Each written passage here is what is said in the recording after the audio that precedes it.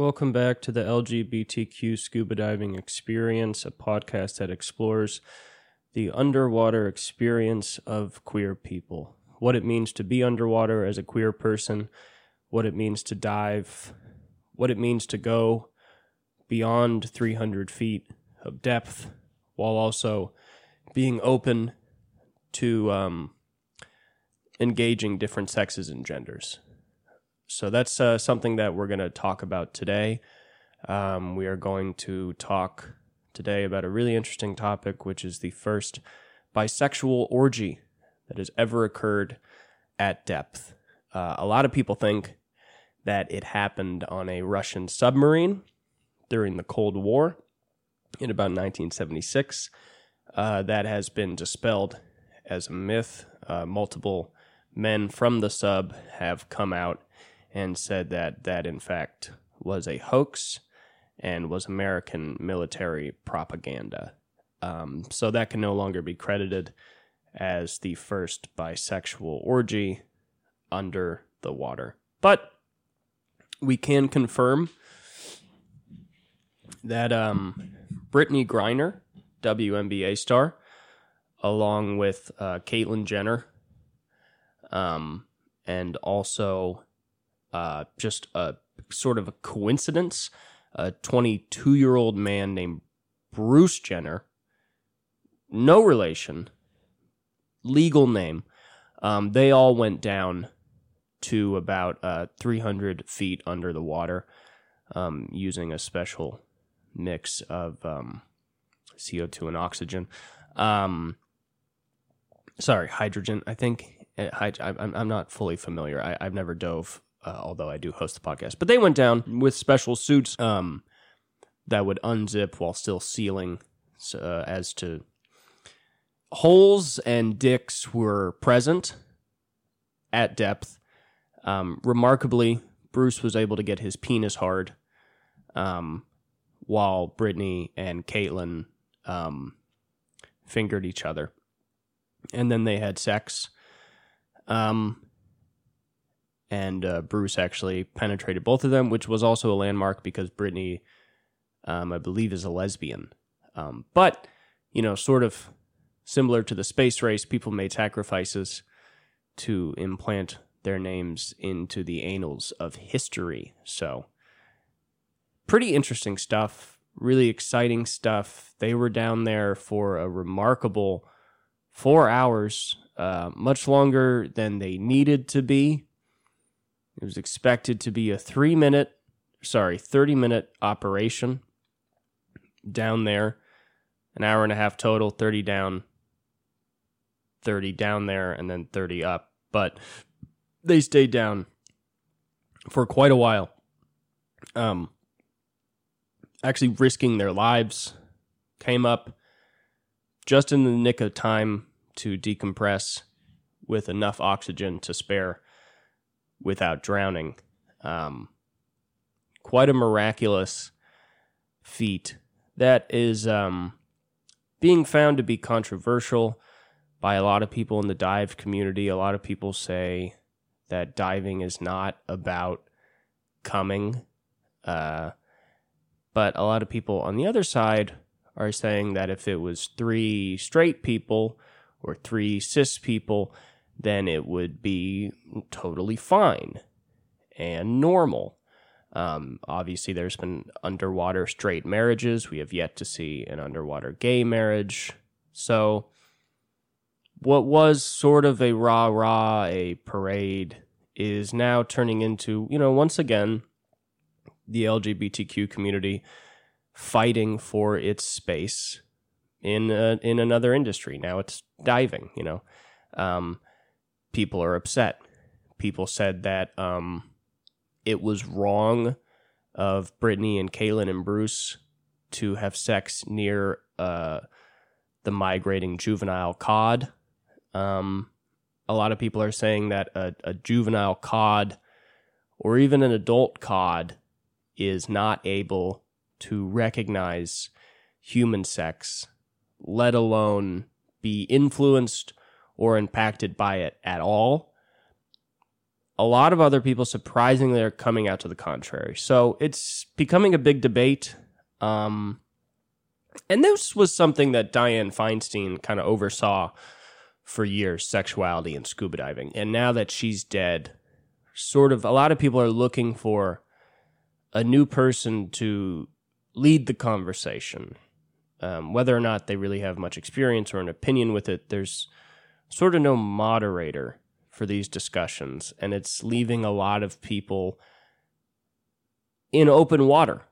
It could be said. So there's a lot of debate, and there's a lot of hearsay, and a lot of different things flying around about what happened down there, whether or not it was right, whether or not it was a step forward, whether or not it was a step that needed to be taken.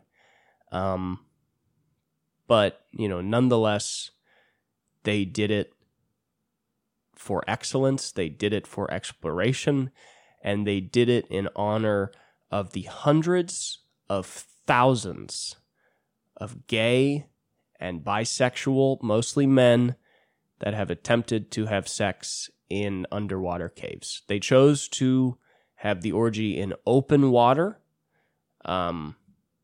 because it was a lot safer than cave diving. But as we all know, cave diving, and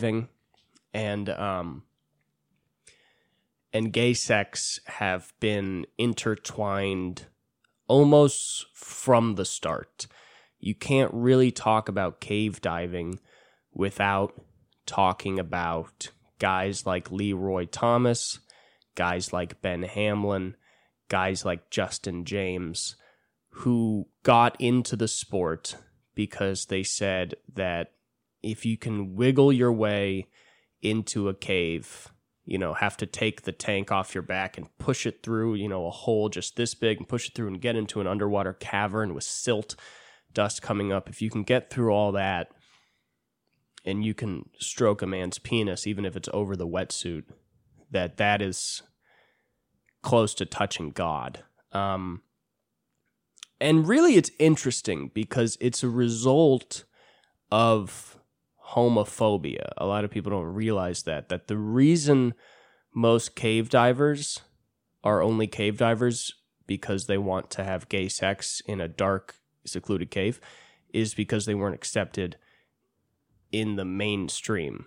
So for years, lots of gay dating happened in underwater caves. And that's why the most premier cave divers in the world are gay men, because they would plan for months and months expeditions in places like the Tacahuita Taverns in Peru and the Majacta Cave in Chile. They planned for months these expeditions to go down there, wiggle their way through the cave. Once again, the chance of survival is, sometimes only 60%. Hopefully find an air pocket and then just, go to town on each other for as long as the air in that air pocket lasted. A lot of people don't know that. A lot of people think that, barebacking in Central Park was the extent to which gay men were pushed to the fringes of society. But this connection between cave diving and gay sex is irrefutable, and it tells you something about the landscape that many gay men did and in many ways still exist in, even in a progressive country like America. And, I think a lot of people just don't want to realize that. I think they like to brush it off. I think they like to act like cave diving is cave diving and gay sex is gay sex, and they have nothing to do with each other. And, that's not true. And the problem is that when you deny that, you put people in danger. First off, there are a lot of gay men that don't want to cave dive, that are world-class cave divers. It's because they think it's the only way they can have sex. Also, you begin to protect predators.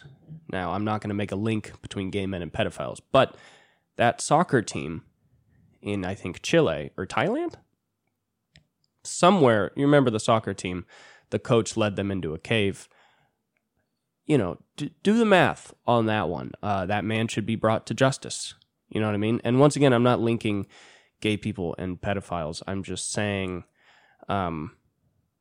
there's a reason that guy had been in that cave before, and he's a pedophile. So that's, you know, and if we just ignore all of that, if we ignore the blatant homophobia in America and what it leads people to do, then it puts gay men in danger, and it also protects the lives and reputations of people like pedophiles that try to exploit that same economy, you know? So it goes from, you know, 2 guys dying in a cave, which is tragic, to one pedophile now endangering the lives of 13 soccer players. So that's something to think about, you know what I mean? It's something to talk about, it's something to be said, and that is why I have started the foundation, Get the Gays Out of the Caves, because, you know, as much as gay men have mapped more underwater caves than anyone else on Earth, and how, you know, that is a great achievement, it shouldn't be the standard way that gay men have sex, because it puts them in danger. And I don't believe that gay men should have to live in a world where they think the only way to have sex with a man is to cave dive. Because it's just not safe, okay? It's not safe. There are beds. They don't have to go to a cave, you know? I mean, it's no coincidence that if you go to a dive school, I mean, the place practically looks like a musical theater camp. I mean, you see some of just the most flamboyant queens in the world, and you want to tell them, you don't have to do this, because out of 10 of them, 5 of them could be dead within the next 5 years from diving. So, you know, that's something to think about, you know? But I don't know. In a lot of ways, you know, gay men have driven the world, you know? Like, there's a reason that Hawaii has people on it. It's because native tribes along what is now known as the California coast were just chock full of gay guys. The West Coast has always been gay, even in days before white settlers even knew what America was. Tons of gay Native Americans, and they wanted to fuck each other.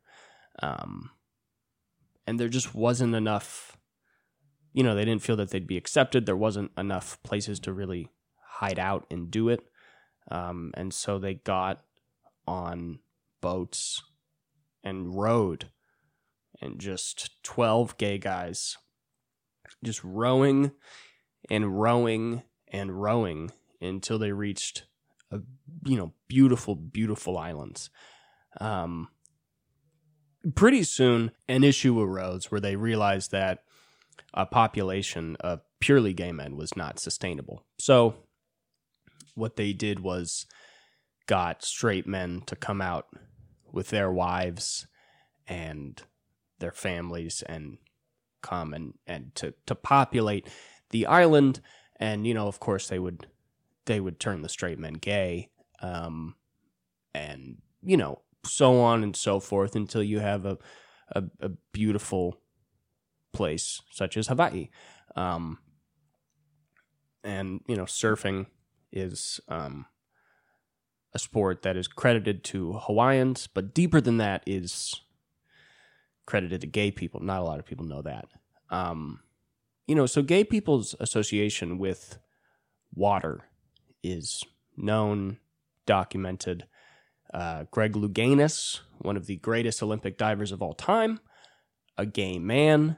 Once again, diving huge in the gay community because gay men tried to see how far they could dive under the water to safely meet another man and have gay sex without being found. So there's a reason that gay men set those new heights. And obviously it's been itching in everybody's craw this entire time. Of course, the Navy. It's, you know, known as the gayest of all the military branches. It is the most stylish. They still to this day wear bell bottoms. Bunch of guys on a boat. Nothing hotter than a brig. A submarine is a penis. A torpedo is a penis. A submarine is a penis that shoots penises at other penises and makes them explode, i.e. coming. So in that way, war is theater. War is a production. Although it is physical, people do die, it is really a metaphor for how much they just want to suck each other's cocks, you know what I mean? And really that goes across all service members, every branch of the military.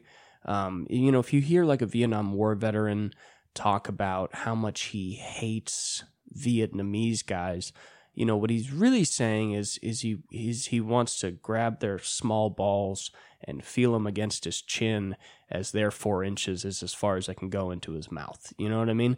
And that's why a lot of guys, a lot of Vietnam veterans look back remorsefully. They'll say, they had unfinished business there, and they lie and say that, maybe they couldn't save their friends or this, or, there's regrets, or because we kind of lost the war. But what they really mean, if they were talking about regret at all, is that they never let a man inside of them while in Vietnam. And that's just a fact, I mean, and the metaphors are clear and obvious, Apocalypse Now, going deeper and deeper into Vietnam's jungle. Things get scary. They get confusing. Roles are switched. Identities are questioned. Who am I? What am I doing here? What's the point of being here? Maybe in all this fucked up mess is where I've found myself. And maybe I'm not happy to have found myself here, but I have to confront that I have. And so, obviously the river is a man's asshole, and you're going deeper and deeper into it until you find a fat, slobby Marlon Brando who you reluctantly yet willingly allow inside of you. And I mean, it's, I could go on for hours and hours about the connections between war, water, and gay men. But I mean, it's obvious, you know what I mean? Saving Private Ryan and of course, the D-Day, what inspired it, is very gay. A lot of guys hanging out on a beach, and then a bunch of guys coming from the water trying to rush on the beach to be with those guys. It's clear. So, anyway, that was a good way to start the podcast. I hope I didn't offend any active duty members by saying the only reason you're in the Army is to fuck men. But that's honestly a great reason to be in the Army, though. If because that's like a tangible, that's like a real thing. Like if you're in the Army to like preserve American freedom, there's so much business of war and things going on that's a hard goal to really realize and, be true about it all. But if you're in the Army to just fuck guys and get fucked, that's a really honest, you know what I mean? That's a real thing that you can do. That's tangible. Anyway, I hope I'm blowing out your ears today. I've been told it is too quiet, so I kind of ramped everything up today to a point that I think might be too loud. I don't know how every single podcast sounds better than mine, but it means I'm definitely bad at this, which is clear. I mean, the podcast comes out about once every 10 to 13 days when it's supposed to be a weekly podcast. So it's clear we're not great at the production side of it. It's also clear we have no money to get anybody who is great at it. So we're just sort of toiling away, making pizzas where the toppings fall off of all of them all the time. Also, I am kind of coming out of a sickness, feeling under the weather. I feel like that is obvious by the way I sound, and my cardigan. It is good. It's good to have clothes like a cardigan that you wear inside to tell yourself and anybody seeing you, i.e. on a podcast, that you are a little under the weather. Now, I'll wear this cardigan out all the time, but when you're sick, putting on a cardigan is kind of like your, it's like a judge's robe or a karate master's gi. It's just, this is who I am today. This is what I'm doing. It's almost like the sickness is something you're doing. It's for a purpose, you know? Yeah, I really, I tried to attack the sickness by truly doing nothing. The last couple times I've gotten sick, I've done this stupid thing where I'll rest for like 2 days and then I decide I'm no longer sick. And I go, I'm just going to go out again. I'm not doing this. And you think that your body is going to like respond to your attitude. Like you think that your body is going to be like, oh shit, he's not taking any bullshit from us. Guess we won't be sick anymore. But really your body is like, I'm on your side and you're making me weaker. And I don't know how to use the remaining energy we have left to fight off this sickness because you're using it to do stand-up comedy and smoke cigarettes. What the fuck are you doing, asshole? But since Tuesday, I have just been pretty much purely laying down. Aside from going outside to pick up a Postmates order or smoke a cigarette a couple times, which I shouldn't have, but, you know, bad boys, what you gonna do? It's really been just hardcore laying down. And I've really seen results. Every day I wake up and I feel better. And my body, I think, is like, wow, thank you for not thinking that you can cool guy your way out of being sick. You don't have a lot of energy. You're not very healthy to begin with. We don't have a lot of nutrients and vitamins to choose from already. But thank you for not thinking you're awesome and trying to just, I'm so cool. So, you know, now we're feeling better. I know I still sound very sick. I know I'm making a lot of mouth noises that you're probably not fans of. Sorry. Okay. Sorry. You came to the podcast. And, you know, this might be the worst episode to listen to because hopefully it's loud as fuck. I hope it's annoyingly loud. I think I turned the volume on the board up all the way up. I turned the level up as high as I could. I'm really trying to blow out your speakers here.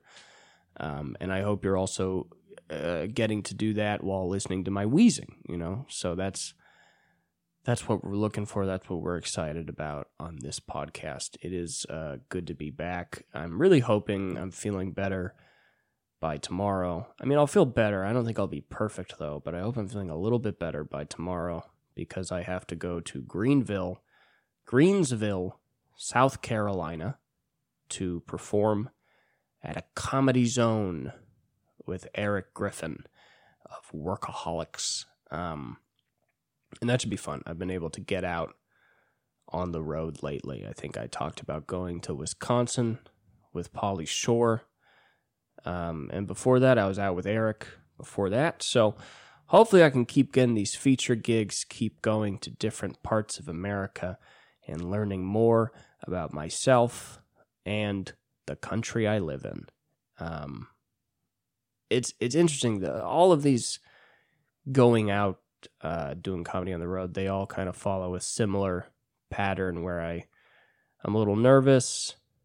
I'll go up, do the show, it'll be good. Then maybe I'll have one show that's not as good and I just resent the entire town. And then eventually I come back and I do fine. And I'm like, no, everybody's fine. Everybody's okay. We don't need to be so angry about everything all the fucking time, Cooper. I do always catastrophize, though. For some reason, was laying in bed this morning thinking about going to Greensville.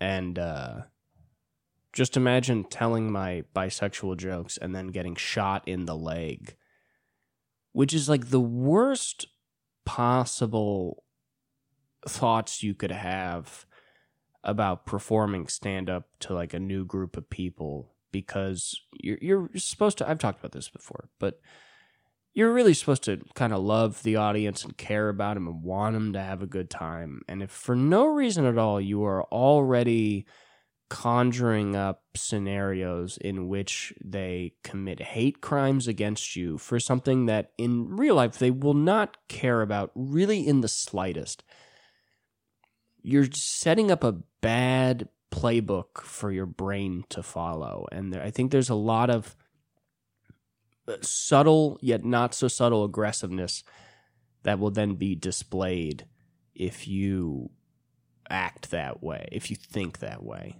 So I really got to get that out of my head. I think I'm still so afraid of America, and I think what it really is I don't trust myself enough as a comic yet to feel comfortable going anywhere. And I probably won't really for like 20 years. And I'm sure even after those 20 years, I won't necessarily feel confident going anywhere as much as I'll say, well, I've been somewhere similar before and it wasn't the worst thing in the world. And also it doesn't matter that much to begin with. So fuck it. You know, I think I'm at a point where all of this matters to me a lot, and I haven't been there before, and I don't feel confident as a comedian. So it's just like, you know, I've been out and around a couple times, you know, and every city in America is at its core, everybody's just people, you know, but there's just something you can really get in your head about new places that you're just like, this is not, they're going to hate me, I'm going to be indifferent, they're going to make me squeal like a pig, and they're going to hate me. And that's just a stupid way of thinking. And it's not going to get me anywhere. So, you know, I am excited for the Greensville trip. We'll see how that is, and I'm excited to meet everybody out in Greensville. If there's anybody listening to this in Greensville, thanks for listening. There's no fucking way there is, but because I ain't got radios there yet. See, and that's my California elitism just sinking in. What are you doing, Cooper? Do you want to talk to America, or do you only want to talk to the people around you, dumbass? Be a nice guy. What are you doing? But I don't know. That's something we're excited about. So that'll be good. But you know, not the best week to report on. I mean, I didn't do much this week. I hosted Potluck, which was tough. If you don't know, Potluck is the open mic at the Comedy Store, and it's like sort of it's like one of the toughest hosting gigs there is, only because of the quantity of comics that you are hosting. Everybody does a 3-minute set, and it starts off with 15 random open micers, and then you put up, I would say, about 30 door guys that work there, and then you add another 10 or so people. You know, you end up putting close to 60 comedians up doing 3 minutes. So you're getting up from your seat every like 2 minutes and 45 seconds to 3.5 minutes to bring up a new comic. And, you know, I try and say something funny every time.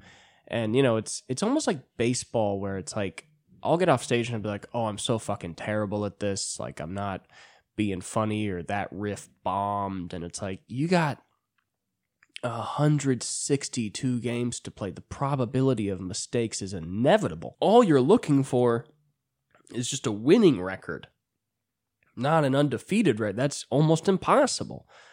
But this was a tough week because I was under the weather. I was kind of at the beginning of this sickness, so kind of similar to how I feel now. I'd say at the end of it, but it was tough to, you know, I had a cough a couple times off stage. But, up and down, I'm tired. And also, we only sat the first row. I mean, the place was like a quarter filled for like 75% of the entire fucking show. And the people that showed up to watch the show sucked a bag of dicks, which isn't their fault, but is their doing. It's like, I don't think they did it on purpose, but they were just a terrible fucking audience. Just boring and not really understanding of their place in the whole thing. And the first 15 comics that went up were, for the most part, just dog shit. And more than just dog shit, were just weird and just saying fucked up, which I do too, but they were like just saying just fucked up shit. And kind of fucked up shit that you don't even really remember. You know what I mean? Like, I just remember a lot of people of different races being very self-hating and almost racist against themselves in a way that was like edgy but not interesting, and just a lot of that. And that's tough because you have a bad crowd, you have a debilitated host, and then you have comics that are bringing nothing to the table. And you can only do so much as a host because you're only up there for like 30 seconds max in between every comic, unless you're a dick really milking your time, So it's like you're kind of reliant on the comics to at least do okay. But the problem is, even if somebody does great, it's only 3 minutes of a very long show. So at that point, it's like nobody can really save you, and it's similar to baseball again, in that it's like you can have a Ken Griffey Jr., but, he's only going to bat like 9 times. So it's like, what are you going to do? You need the whole team to contribute something.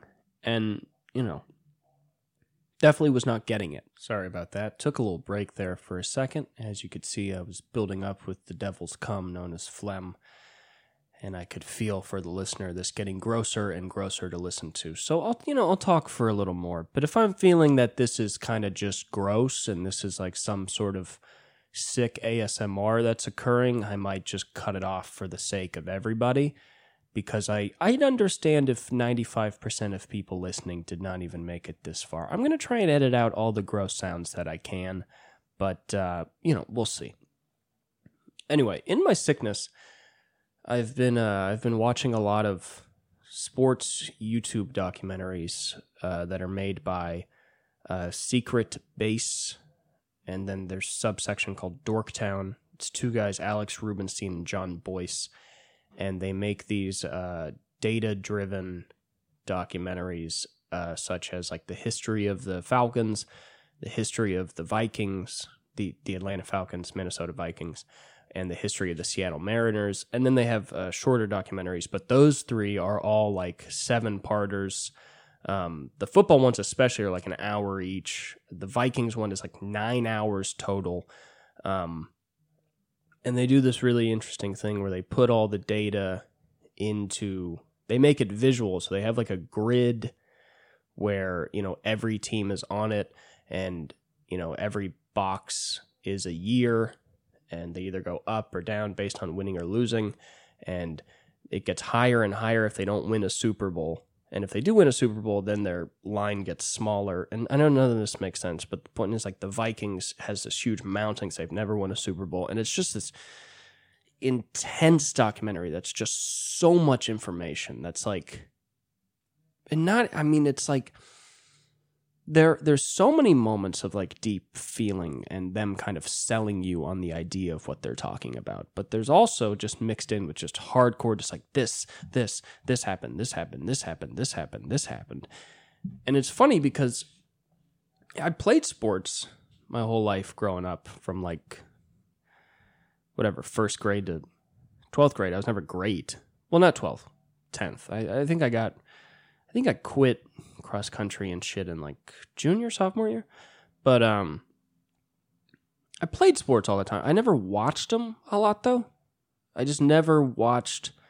I don't know. For some reason I just couldn't get into it. And I never had like a football team as a kid because LA didn't have a football team. And I never gravitated to like the Raiders or anything. Now I like the Raiders because I watch football. That's like the kind of the team I've chose and makes the most sense to me to like. Because the Rams and the Chargers, I don't really give a fuck about them, and I don't feel like they're LA's teams. Anyway, so I'm not like acquainted with this like secondhand knowledge that all sports guys have. Or it's weird because you'll ask a guy, you'll be like, hey, you into sports? And he's like, a little bit. And then he'll like know who like the second string quarterback on a football team he doesn't give a fuck about is, and where that guy went to college and what his strengths are. And they're like, oh yeah, it's just like this like lifetime of just sort of having like Sports Center or things on in the background that they just have an affinity to programs that give them information about current sports stuff. So like I like the Raiders. I know like you got like Jimmy Garoppolo and Jacobs and Max Crosby, and I can't even name anyone. You know what I mean? It's like, I don't even know who the fucking coach is. Like, I just know that they're not a great team, that they've been a great team. They haven't been a good team for a while. And I just like I like their energy. I know that when they lose, it's funny. And when they win, it's funny. And they're just not like they don't behave like a normal team. Like, they're losers, but they don't act like losers. You know what I mean? It's like, that's what I like about the team. And sports guys they don't want to talk about that at all. So, like, I don't know. I'm with my friends, and there's all these, like, just shit that they just know secondhand. And I just shut up because nobody wants to hear my opinions on sports. Because my opinions on sports are shit like that I think Kirk Cousins is a nice guy. And the Vikings are not my team, but I'd like them to win a Super Bowl just because I think Kirk Cousins would be nice if he won a Super Bowl. And he's not even he's not even near the most well-liked Viking. He's mostly disliked, I think. But it's funny because it's like, I kind of have no knowledge on sports. But then I'll like watch these really in-depth documentaries. Like now I'm on to the history of the Seattle Mariners. So I retain 20 to 30% of it. There's so much information passing through my head when I watch these documentaries that I really don't pick up a lot.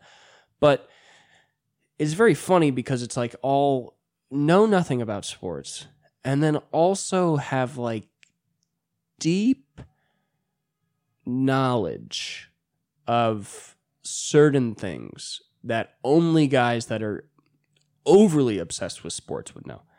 Like, I now know that the 1977 Atlanta Falcons defense was one of, if not the greatest defenses ever in the NFL.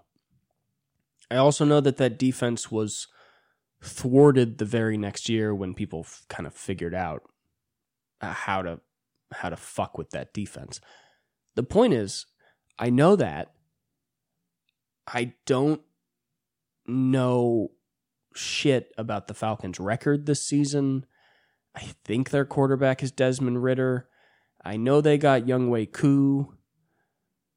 I really don't know anyone else. Like, I have no fucking idea. You know what I mean? So it's like, it's shit like that where I'm kind of, I don't fit into any sports conversation because there's guys that just have this like back forth secondhand knowledge. Like, how do you think they're going to be this season? Well, because he's prone to this, and we've seen him, you know how he was last year, and blah, blah, we all know this. And it's like this thing of essentially all sports guy conversations are just back and forth being like, well, we all know that, of course, but we all know this, we all know this, we all know this.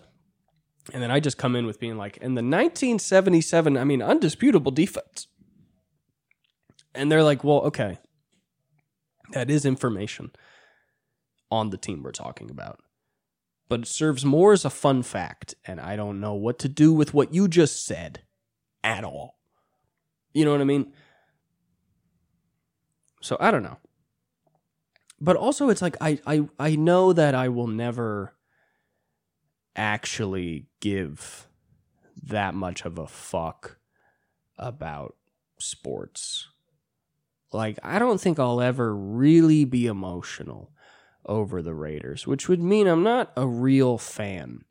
I'm a fan, but like, I don't think I'd ever cry or be pissed. Now, then again, you put the Raiders in a Super Bowl against, a team I don't like that is good.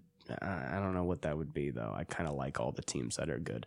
But, you put the Raiders in a Super Bowl after 5 more years of me watching them, maybe I'll sing a different tune. But frankly, I'm very glad to have the sports knowledge that I have, because I think it makes watching sports a lot more fun, where there are guys, like all of my friends, that they read the stats and the injury reports and the everything. They know everything going into the game. They know what every game means. They know what the team needs to do. They know where they're lacking. They know who has the better offense or defense. They know everything going on, so they're just trying to see all of these data points get played out. I go in going, the Raiders are going to play the Chargers. I assume the Chargers are a little better than the Raiders. Not by a crazy amount, but a little better. Let's see what the Raiders do. And then I watch them probably lose. And at the end I go, well, that was interesting.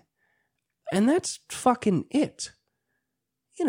Meanwhile, people are like, I knew he was going to blow up, or I had a 75-leg parlay. Whatever, it's like, it's too involved. My friend Will, great guy. One time I saw, he loves the Bengals. One time the Bengals won, and he was still unhappy, which a lot of Bengals fans would go, well, yeah, that makes sense. But, they won, and he was like, well, they're not going to be able to pay these players next season, and then we're going to lose this, and the whole dynasty's going to go down. We're not going to have another chance at a Super Bowl for, ever again. It was a whole, and I was just like, you know too much. You just know too much. I think to enjoy football or probably any sport, it requires a certain amount of ignorance about the sport as a whole and your own team and the way things work, to the point that, you show up, like I showed up this season, I didn't know shit. I found out Jimmy Garoppolo was on the team the first day of the season. I was like, oh, wow, he's the new quarterback. I didn't find that out 3 months before and then watch videos of him in practice to see how his arm is. I didn't do any of that. So it's you just kind of let everything go just behind the curtain, and you just focus on I just like watching the game. How is the game going to go? I'm not a fucking coach. I don't need to read the statistics about everybody and, hey, this 13-year-old is going to go to this high school, which usually feeds to this college, and a lot of Alabama guys go to the Eagles, so maybe in 10 years we'll get this. It's like, what the fuck? But I don't know. I mean, I do get it. I don't think it's stupid. I think it's just a pastime like any other. I think learning and reading the stats and listening to the podcast, it's just a pastime like any other. It's not, I don't think it's really how some people might describe it as well, I got to know about my team. I got to know all these things. I don't think it's really for a defined purpose. I think they just enjoy it. But you don't really see the enjoyment, kind of like golfing. As a whole, I would say I like golf. But if you saw me on a golf course, you'd be like, this guy doesn't like golf. Which I think is just a common thing for most men's activities, where many people, especially women, look at the activities and they go, do they like it? And the guy will get wildly offended. And be like, yeah, I like it. Are you kidding me? The fuck makes you think I don't like this? And they're like, well, you're mad. You're upset right now. But I think it's just the thing that exists in everybody.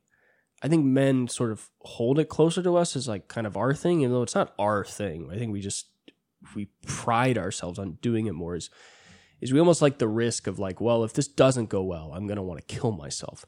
But if it does go well, I will feel free and powerful, and I feel like I have efficacy for 10 minutes, because the rest of my week is not making enough money, not being jacked, not being tall enough, not having this, not having that, feeling like an utter fucking loser. But by following these teams, and more so by following a guy like Jalen Hurts, a 24-year-old that can squat 600 pounds, almost won a Super Bowl, probably will win one within the next 5 years, I can kind of, like those tiny fish do that eat off a shark, I can kind of get a drop of his glory. And at least fool myself into feeling like I inhabit a similar space for a short enough time that'll keep me from wanting to kill myself. Like if I can create a beautiful fantasy team and I can win the league, I can pretend and thus make real. I can pretend that I know what it feels like to win a Super Bowl.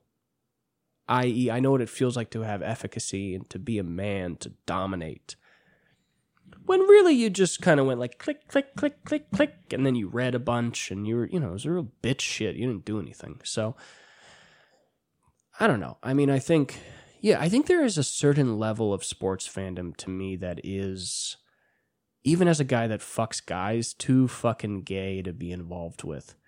Where it's just like all these guys kind of hitching their identities and their coattails and their happiness to the success of other men.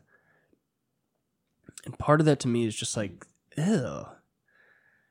Like, you gotta have your own thing. And then you gotta watch the guys on TV and view it as them doing their thing. And you have a preference as to how you would like the game to go because it's your team. But when it comes to sharing in the happiness or like kind of, like just the way, I'm not saying it's stupid to be happy when your team wins. I do think it's stupid to be cocky. Because that's just, those guys did that with or without you. So you can't qualify anything about yourself. You can be happy because that's the team you like and they won and a good thing happened to a thing you like. But when it comes to like Yankee fans being like, we're the fucking best, it's, and this is well-trodden territory, obviously. But yeah, there's just something about it that's just like, I don't know, I think you have to get your own self-satisfaction and feeling of efficacy and confidence and feeling like you are a person that can do things and leave their stamp on the world. You have to do that yourself in your own life. And you cannot rely on sports to give you a quasi version of that because you can, kind of fool yourself. It's the same as like playing a video game and winning, if you want to make an easier example, it's like winning the Super Bowl in Madden. It's like you did it, but you didn't really do it. It's a game. It's not real, And I don't have a lot of efficacy right now. I'm still like a real piece of shit, just 24-year-old. I don't have a good work ethic. I need to build that up, But the hope is that I can keep working, build up a successful stand-up career, have a life that I enjoy and am proud of, and then can watch football in the way of kind of like, I'm doing my thing. Now I'll watch the boys I like do their thing, and then if they lose like the Raiders have been ought to for years, it's like, well, fuck it. That's their thing. That's not my problem that they lost. You know what I mean? I think it's, there's a reason. I'm not saying every huge sports fan is a loser, but I'm saying humongous losers are the most likely to be very cocky, shitty sports fan. You know what I mean? Like the most cocky, shitty sports fan probably is not like a partner at a huge law firm. You know what I mean? There's a reason those guys, really successful guys with their own lives that do their own things, are like not great sports fans, and why they always kind of seem like fair weather, and why they'll like show up to a football game with a shirt that just says like NFL. And it's just because they can't even imagine attaching so much of themselves to the game.